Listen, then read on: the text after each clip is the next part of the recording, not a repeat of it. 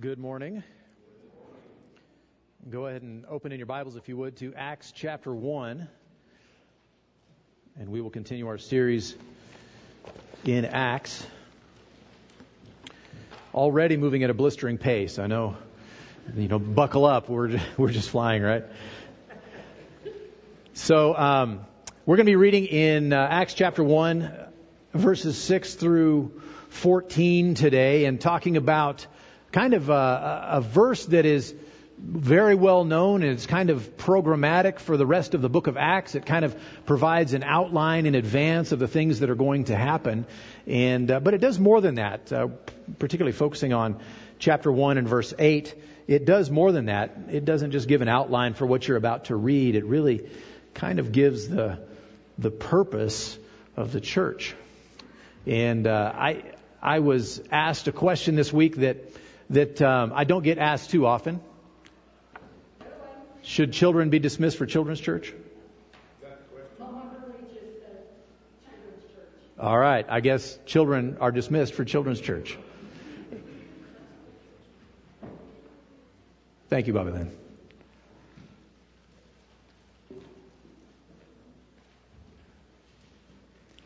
So I got asked a question this week that surprised me a little bit, but it was one I was prepared to answer, but I don't get asked a whole lot. And that was, Brennan, what is your purpose, or what is your mission?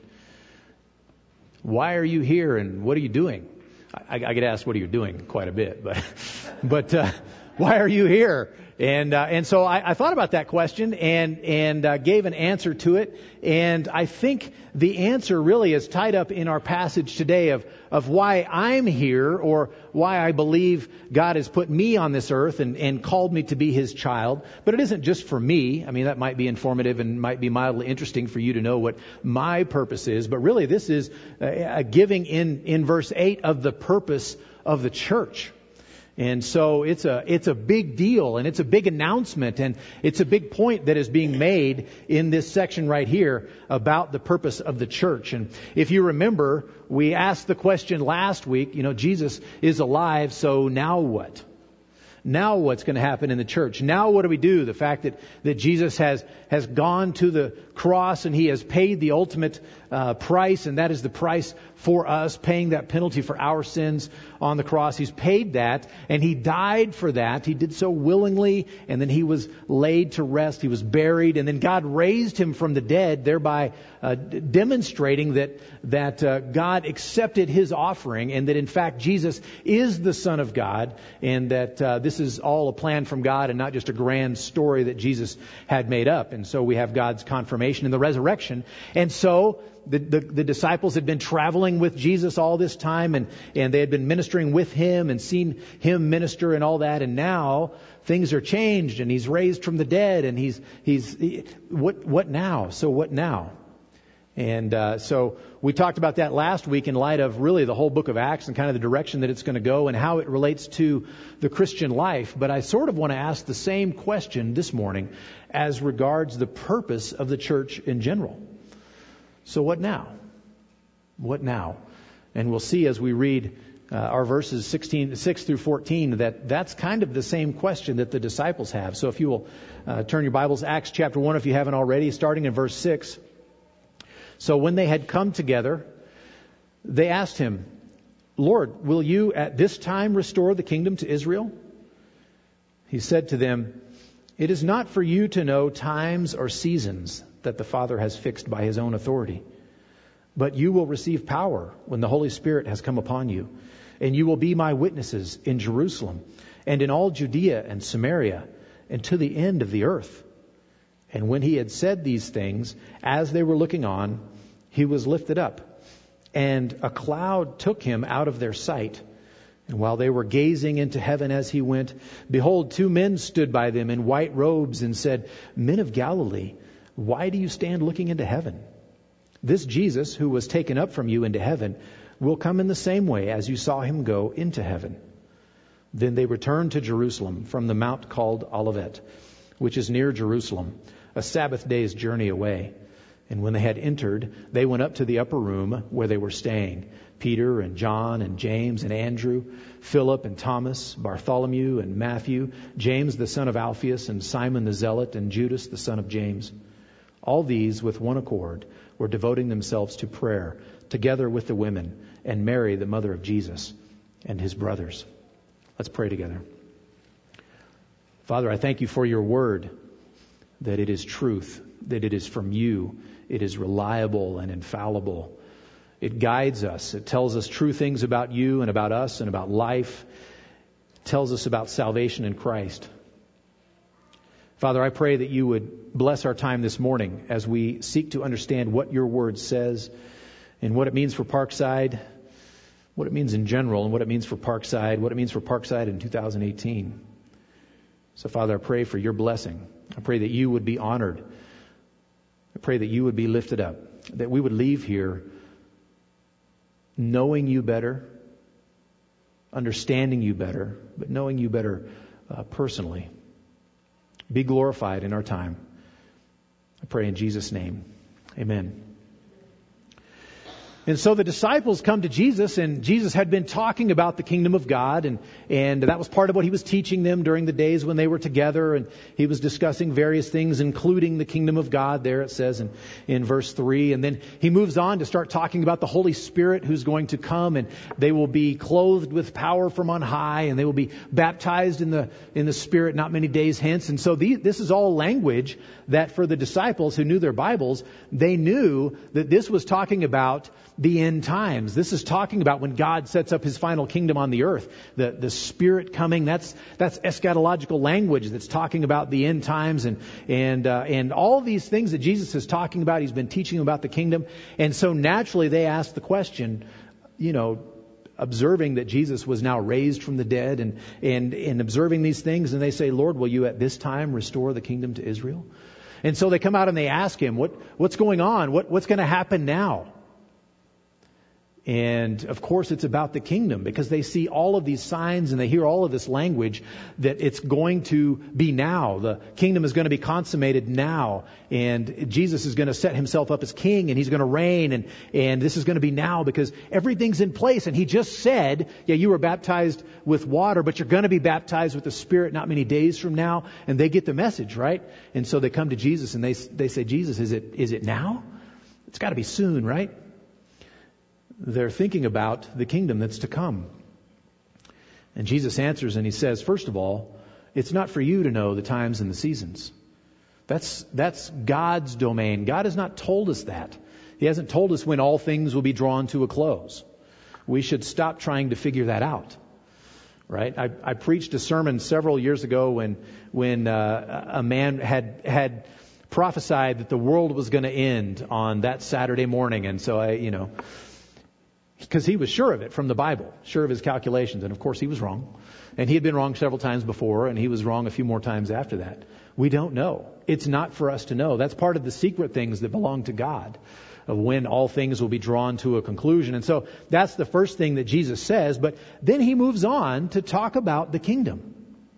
I don't think he changes his topic of conversation when we move from verse 7 to verse 8. In verse 7 he says, it's not for you to know times or seasons that the Father has fixed by his own authority, but you will receive power when the Holy Spirit has come upon you, and you will be my witnesses in all Judea and Samaria and to the end of the earth. I don't think he changed topics. He had been talking about the kingdom, and they asked about a particular aspect or a particular understanding or a particular event in the kingdom. And Jesus says, well, that part you're not going to know beforehand when it's going to happen. But let me tell you about this kingdom of God that you're talking about. Not the consummation, not the conclusion of it, not how it's all going to end or how it's all going to be wrapped up. But let me tell you about how this kingdom is going to be here and now in a very real sense. Not a final sense, but in a very real sense, here and now. And so he says, you'll receive power when the Holy Spirit has come upon you, and you will be my witnesses in Jerusalem and Judea and Samaria and to the end of the earth. And so he talks about this kingdom, and it's a kingdom that's not just going to be established and the walls built or whatever of this kingdom set up, and these are the boundaries of God's kingdom. That's not what it's going to be like. The kingdom of God is an expanding kingdom. It's a kingdom that's moving outwards. First of all, it's expanding geographically, right? He's starting with Jerusalem and in all Judea and Samaria to the end of the earth there. And so, of course, Jerusalem is where they were at the time, right? That was where, or very near where they were having that conversation. And more than that, the Jews knew to look to Jerusalem for salvation in a very real sense. That's where the temple was. There wasn't supposed to be another one built somewhere else if you read your Old Testament. So they were to look to Jerusalem. They were looking for salvation to come from Jerusalem. And of course, Jesus had just told the disciples, what we discussed last week, that they're to wait in Jerusalem until they receive the promise from the Father. And so it's going to start in Jerusalem right there, and it's going to emanate out. And so that's where the Holy Spirit is going to come. We're going to see that happen in the beginning of next chapter. Starts in Jerusalem like a little seed, like a tiny point, and then it goes out, right? In all Judea, right? Judea is kind of a surrounding countryside where Jerusalem is located. And so it's outside of town, and it's kind of a larger region, and Jerusalem is sort of the capital. And so it's that surrounding region that the truth of the gospel is going to expand out. It's not just going to stay there, but it's going to move out, and it's going to move even into Judea and Samaria, right? You know Samaria, if you know you've read through your history of your Bible, you've read through, even just in the Gospels, you get a taste for what they thought about the Samaritans, right? Go to John chapter 4 and read there, and you'll learn about how they felt about the Samaritans. And they were sort of half-breeds, and they were despised, and they didn't worship God right, and they had, all that whole discussion. And so, but it's a neighboring land. It's the land to the north.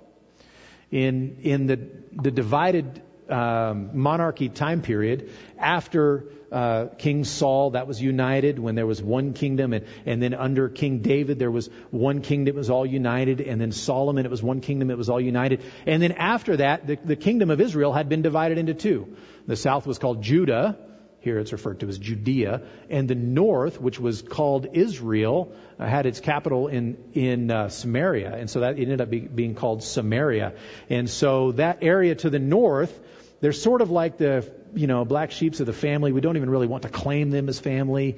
And in fact, we don't. And we would rather travel around them to get all the way up to Galilee. And so you have this land of Samaria. It's a neighboring region, and it's kind of despised. And so the gospel is going to start in Jerusalem, and it's going to expand in Judea and even go to Samaria.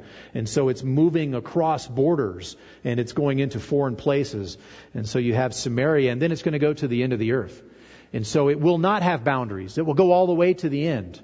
It's going to keep progressing. It's going to keep expanding.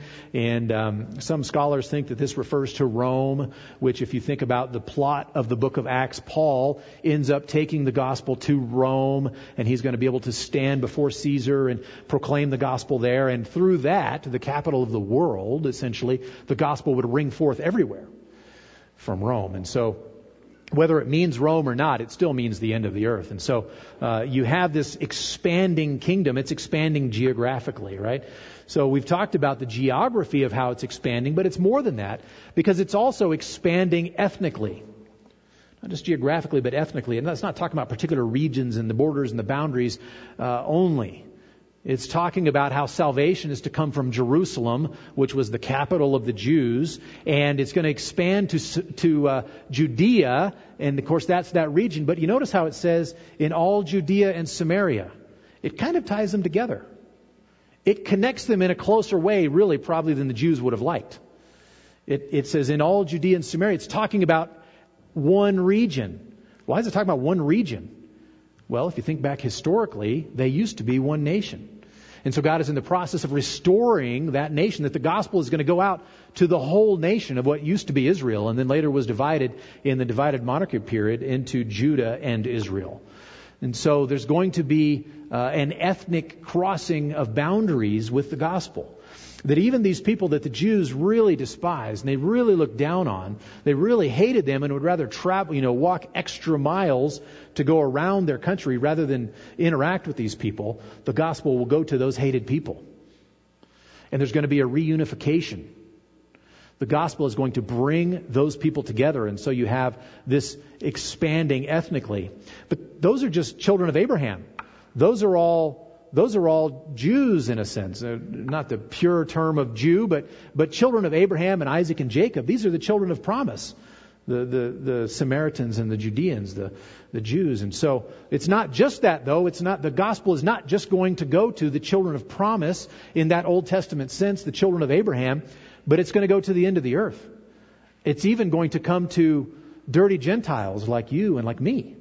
That the gospel is going to expand out. It keeps going and crossing boundaries, not just geographical boundaries into other languages and all that kind of stuff, but it's going to expand around the world and in all different people groups across ethnicities. And so you have this fulfilling of what was supposed to happen, the things that were promised back in the Old Testament, but that were kind of derailed in a sense. God is sovereign, but the nation of Israel certainly didn't follow those things out. So a quick pop quiz for you. What's our memory verse for this month? The memory verse has to do with the nations. Right? Psalm 117. What does that say? Praise the Lord, all nations. Extol Him, all peoples. It doesn't just say Jews. You faithful Jews, praise the Lord because He's good. Praise the Lord, all nations. Extol Him, all peoples. For great is His steadfast love toward us, and the faithfulness of the Lord endures forever. The gospel, the truth of salvation in God, God's working was meant from the beginning to go throughout the whole world. That was the instruction that had been given to the Jews. Now, that's not really how it played out. They sort of sat back on it, and they kind of developed an us versus them mentality, and we're the children of promise, and we're the chosen ones, and you Gentile dogs are kind of on the outside, and we're going to keep salvation here. And if you really want to get to know God, if you really want to be saved, if you want to be made right with Him, you need to become a Jew first. And so you go through the process of becoming a Jew, and of course that didn't happen very often. Israel was meant to be a missionary nation. The gospel was supposed to go forward. If you think about the promise to Abraham, he was supposed to be a blessing for all nations, right? And so you have this expectation of the nation of Israel that they had not followed through. And so now in the establishment of the kingdom of God through Jesus, you're going to see the gospel going forward. And it's going to go into all parts of the world, not just geographically, but ethnically as well. And so that's a truth of the kingdom of God that the people kind of misunderstood. They kind of saw it as an established, Jesus is going to reign here and you bad guys will be out there and it's us versus them kind of idea. That was not the case. And so He was going to expand it and He was going to move and the kingdom of God was going to go forward. So you have this expanding kingdom. That's something they didn't quite understand. Right? But you also have in the book of Acts, we're going to see consistently throughout the book and in the church itself, you're going to see Spirit-empowered action. Right? If you've read the book of Acts, and I encourage you over the next months to read the book of Acts and just start over and reread it again. And it doesn't take that long to finish. And so you could read it several times during our preaching through this, and it will help you understand what we're talking about. But as you read the book of Acts, you see a lot of Spirit-empowered action. Right? You're about to see in the beginning of chapter 2 some wild things happen. Right? The building is going to shake and there's going to be a loud rushing noise like it's a manifestation of the Spirit that's audible and visible, right? And you're going to see tongues like fire come and rest on people and you're seeing this big stuff happen. You're going to see people healed. People who were born lame, they're going to be healed. And so the Spirit is empowering them to do miraculous actions. He's going to show Himself strong in that way. You're going to see people raised from the dead. That's the Spirit at work doing miraculous actions. And so in that sense, when we read the book of Acts, we see a lot of fireworks. But as you search through and you think about the filling of the Holy Spirit in the book of Acts, it more often has to do with speech. And so you have not only Spirit-empowered action, but you have Spirit-empowered speech. And you'll see that again and again, one or other of the apostles was filled with the Spirit and begins to speak. Right away in beginning of chapter 2, you're going to see that they speak using miraculous tongues, languages they didn't know. And they're speaking and they're preaching in those languages. And so that's Spirit-empowered preaching. But you're going to see more than that Peter is going to be filled with the Holy Spirit. And he's going to stand up and he's going to preach the gospel to the religious leaders who had arrested him. You're going to see that in chapter 4. And so Peter, standing up, filled with the Spirit, spoke to them. and he proclaims the gospel in the power of the Spirit. The power of the same Spirit who does miraculous stuff, he also gives speech that is empowered by the Holy Spirit for the kingdom of God. You're going to see that Paul was filled with the Holy Spirit when he later on will rebuke Elymas the magician. He rebukes him and he actually kind of pronounces a curse on him, and he couldn't see for a while, and he was kind of being led around. Paul was filled with the Spirit, and he stood up and he spoke to him. And so throughout the book of Acts, we're going to see that the Holy Spirit fills people, sometimes to do miraculous things like we see, but more often it has to do with speaking the gospel. It has to do with the power of the gospel itself. And so that's part of our expectation as we're studying through this, is we're going to see some fireworks, but we're going to see and understand that the Spirit of God is given not just to do visible, outward working things, but primarily even to empower the preaching of the gospel, to draw people to Himself. And so you have Spirit-empowered speech as well as Spirit-empowered action. So that's the empowering Spirit who's going to be characteristic of this kingdom of God.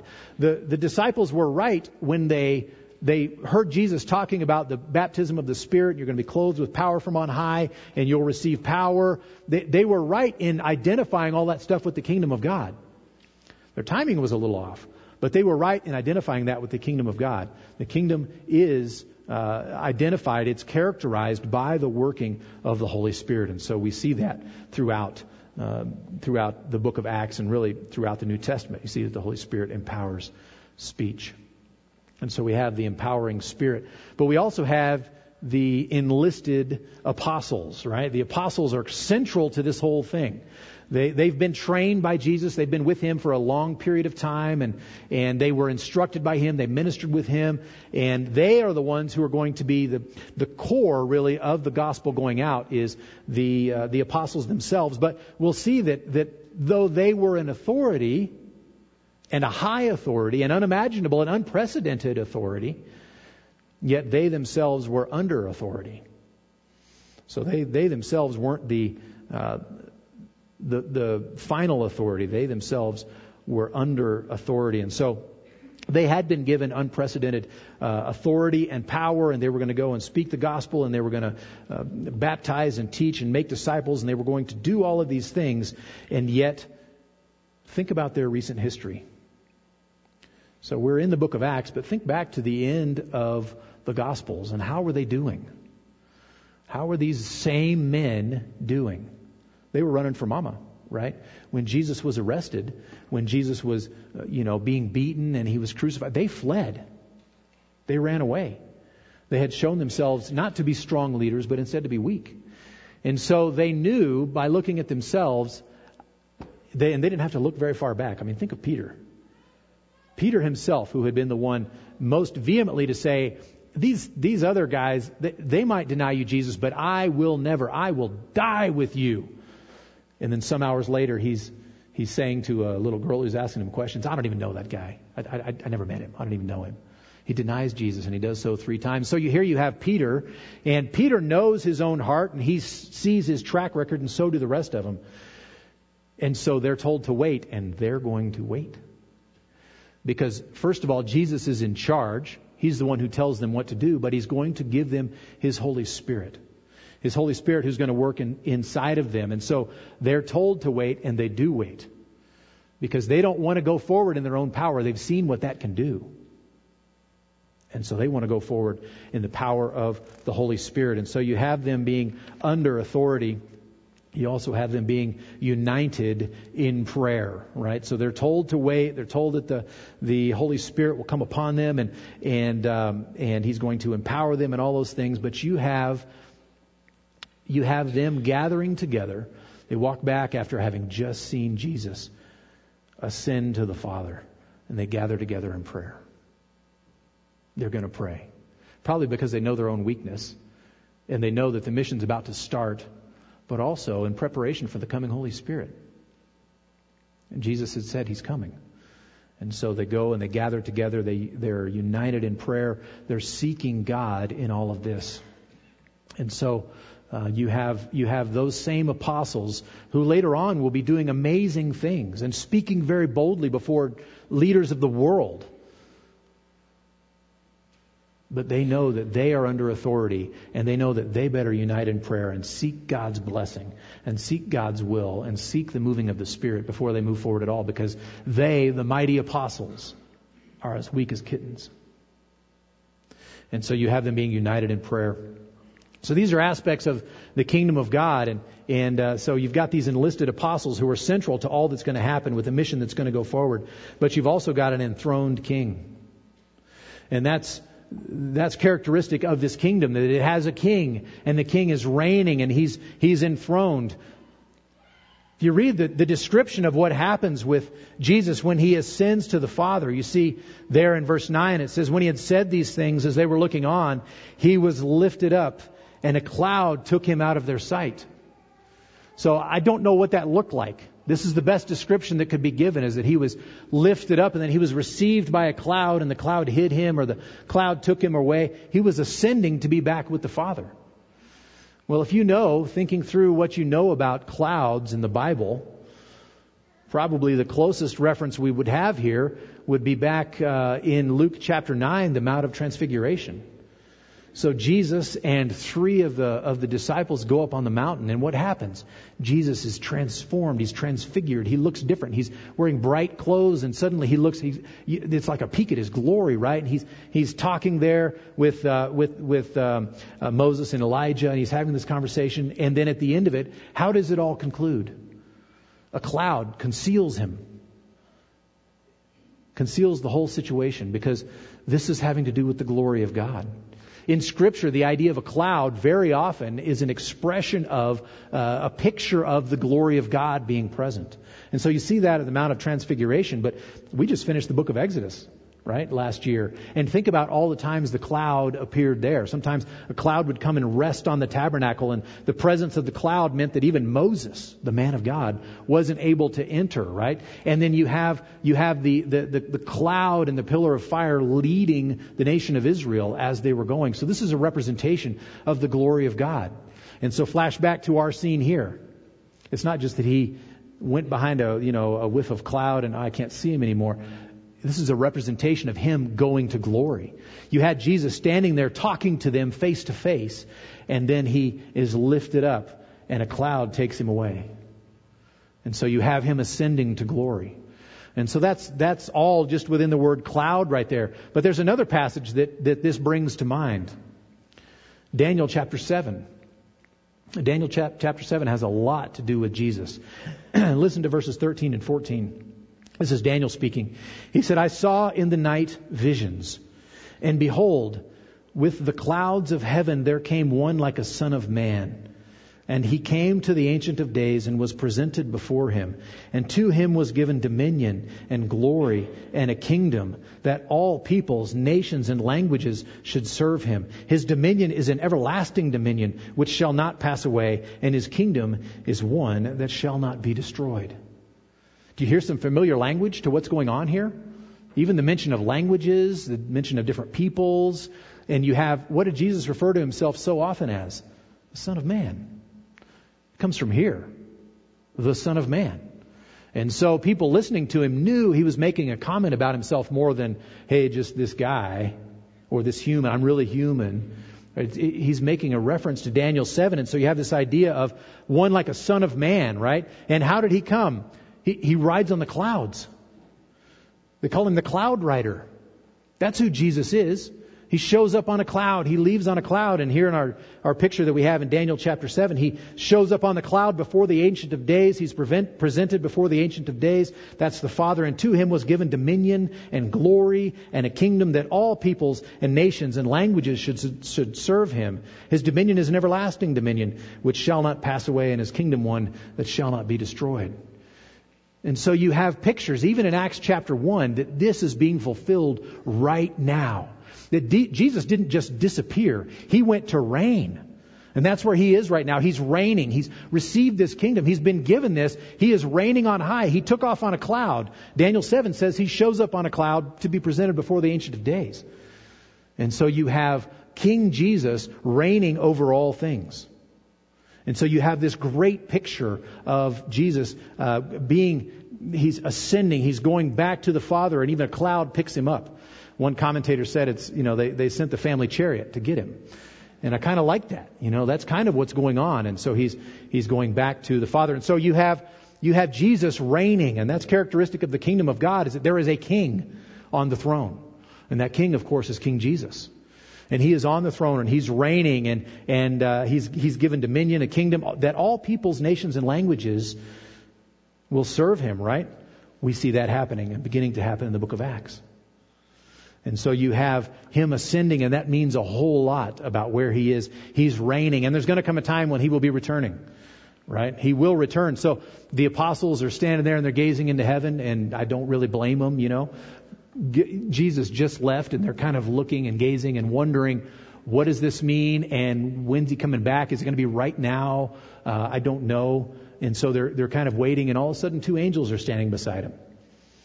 And these 2 angels are standing there, and they say, "Men of Galilee, why do you stand looking into heaven?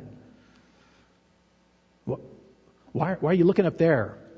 He's going to come back in just this same Jesus. You just saw him go into heaven. He's going to come back in the same way that you saw him go into heaven. He's going to return. He's coming back." And so Jesus is returning, and there will be a time in the future. We don't know when. He says we're not going to know when. That's God's secret. That's the Father's knowledge. That's a secret thing of him. Deuteronomy 29:29 that we're not going to figure out. But there will come a time when he returns and he sets up his kingdom physically, literally on this earth. And that will be him reigning, and that will be the final consummation of all things. And so there will come a time when everything is wrapped up, when everything is tied together, when it all comes to an end. But it's not yet. And this brings us to where we are in the story. You see, we've heard and we've proclaimed the gospel, and we've come to believe the gospel. We've seen our guilt before God. We've come to understand from Scripture our own limitations is the very most positive way to put that. We are actually fallen sinners before him. We're finite, we're tiny, and we break his law. We rebel against him, and that's deep in our hearts. That's the way we're born, and we as a race, that's what we do. And so we deserve God's judgment, but that judgment was placed on Jesus himself, the Son of God, who came down willingly to atone for our sins. And so we know that, and we've heard about the gospel, and we've heard about salvation in Christ, and we've placed our faith in him, and we've been forgiven of those things, and we don't have to earn God's favor, and we don't have to polish up our acts so that God will think we're really great, that God knows better, and we know better. The more we learn about ourselves in the Bible, the more we learn that we're not really great, right? We're fallen and we're sinful. And so we've learned that. We know these things. We know that we've been redeemed because of what Christ has done. Now what? Now what's going to happen? Is it that we get redeemed, we trust Christ, and then we just sit around and wait for the kingdom to come? That's the question. That's the question for you and me. And that's the question that the angels are addressing. And that's the same question Jesus was answering. They said, is the kingdom going to come right now? Are you going to set it up? Is it now? Maybe I get my affairs in order and it'll be next week. I don't know. Is it going to be really soon? And Jesus said, well, you're not going to know the time of the final consummation of it. But here's how the kingdom of God will be brought to this earth in the meantime. The church, the redeemed people of God, who are now empowered by the Holy Spirit, will go out as witnesses. And they will proclaim in Jerusalem and in all Judea and Samaria, and to the end of the earth, they will proclaim the gospel of salvation in Christ. They will proclaim the kingdom of God. And in that way, in the preaching of the gospel, in the proclamation of those truths, the kingdom of God, in a very real sense, here and now, comes to this world. And so, the angels rebuke the men of Galilee for, why are you standing there looking into heaven? Why are you peeking that way? Why are you focused on that? As if that's the only experience of the kingdom of God. You're looking up here when you should be looking around here. He's given us work to do, and it's not just a work that we do like we should go be about this stuff. We have a desire to have the kingdom of God. We have a desire to worship King Jesus. We have a desire to know him in that way. We want the kingdom to be final. We can't wait until the kingdom is consummated finally. He says, well, it's not going to happen yet, but here's what you can do. You can get a foretaste of it right now. You can bring that to other people, and that's what the purpose of the church is. to be the Holy Spirit empowered witnesses of the gospel to this world and thereby bring the kingdom of God to them in a very real sense, practically here and now in this world. The consummation will come at some point in the future. We don't know when. But right now, this isn't just our task. This is our purpose. You want the kingdom of God? You want to be you want to have that? You want to be involved in the kingdom of God? You want to see that? You can't wait for that? He says, well, you're going to have to wait for it, but here's what you can do in the meantime. Bring it in this way. Bring the kingdom of God to this earth. As you, by the power of the Spirit, witness to, testify to salvation in Christ, the kingdom of God grows and expands on this earth. And so we have an experience of it. It's not a full and final experience. We all know that. You know that just by being here this morning. We love being together, and sometimes it's difficult because we're human and we're still broken and we rub on each other. And so it's not just a task that's given to us. He's saying, you want the kingdom of God? Yeah, we do. That's why we're looking into heaven, waiting for it. Jesus, when are you going to set it up? Here's how you can have the kingdom of God. You will receive the Holy Spirit, redeemed people, and you will go forth and you will be witnesses. And the expansion of that kingdom will be the fulfillment of what happens on earth in Deuteronomy chapter 7. We have the same thing back in Isaiah chapter 44. God talking to his people, and he says, you will be my witnesses. You will be my witnesses. And we have that being fulfilled now. And so the kingdom of God expands and it grows and it goes forward. And it's not complete and it's not perfect in our experience of it here and now. But it is the kingdom of God. And it comes through the proclamation of his word. By the way, that's a reason why we are Parkside Bible Fellowship. That's the reason we have our Bibles open, and we encourage you to have your Bible open, because this is God's authority that He's put down before us so that we can judge all things according to the Word. And it's not just my thoughts or my ideas or your feelings or experience or mine or any of those things. We have the Word of God, which is the authority that's been given to us. And He says that we are to be witnesses. A witness tells of what he's seen.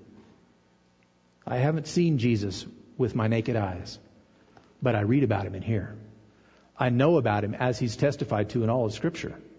And so I witness to the world in the power of the Holy Spirit. And so we gather around the Word, which is the testimony, the written testimony about Christ. And this is the kingdom of God growing and expanding. When we sit here, when we listen to the proclamation of the Word, and when we take that gospel to our neighbors and share it with them.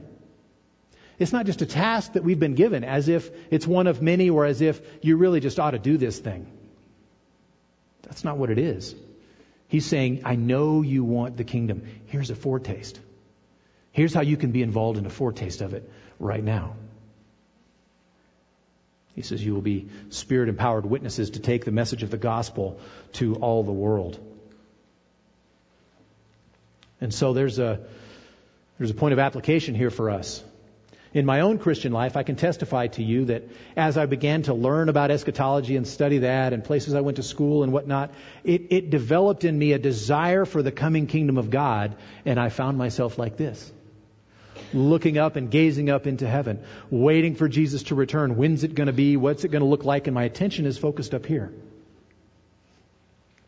And so just like the apostles were chastised by these angels, the message for us is also, why are we gazing into heaven? Why are we gazing into heaven? We've been put here to be witnesses here, to testify here, to people here.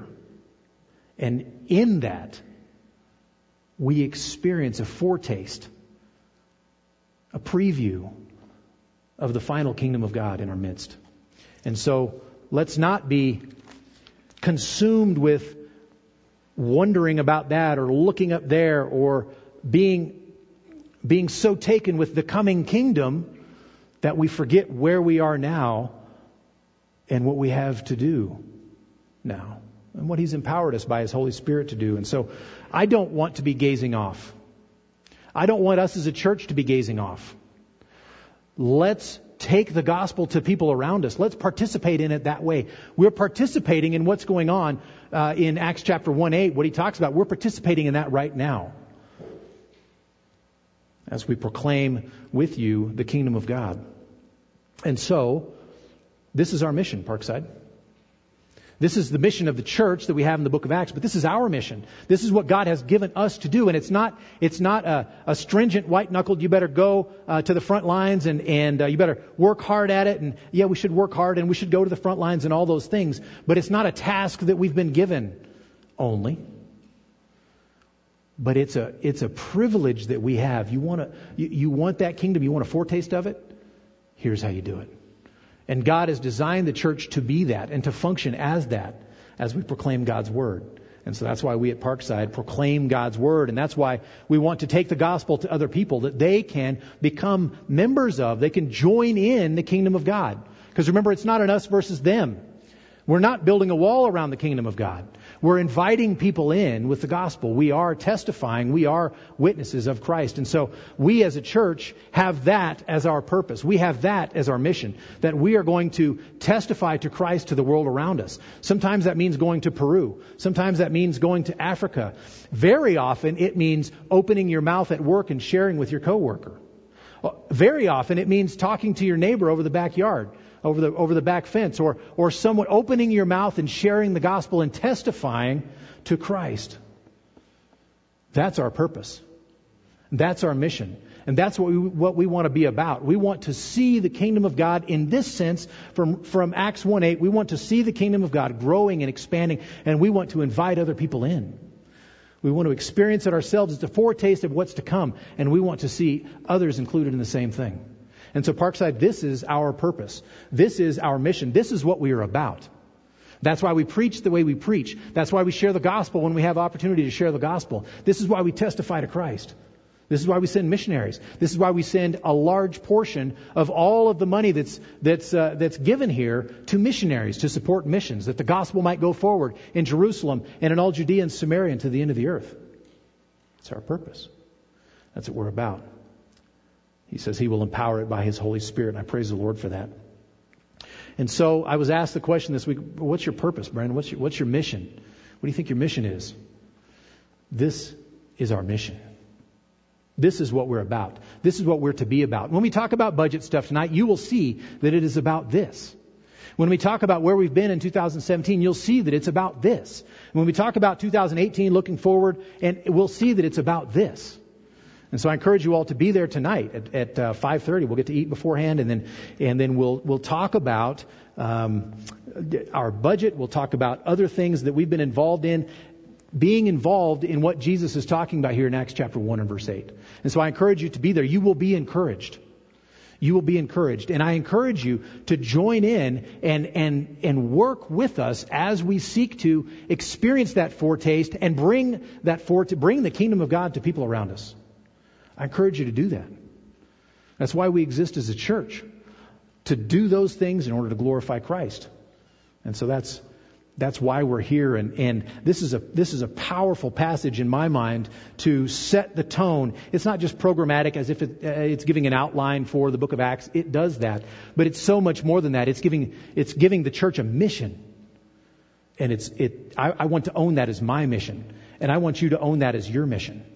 That we would pull forward together on this, seeking Christ in this way, seeking the kingdom of God in this way.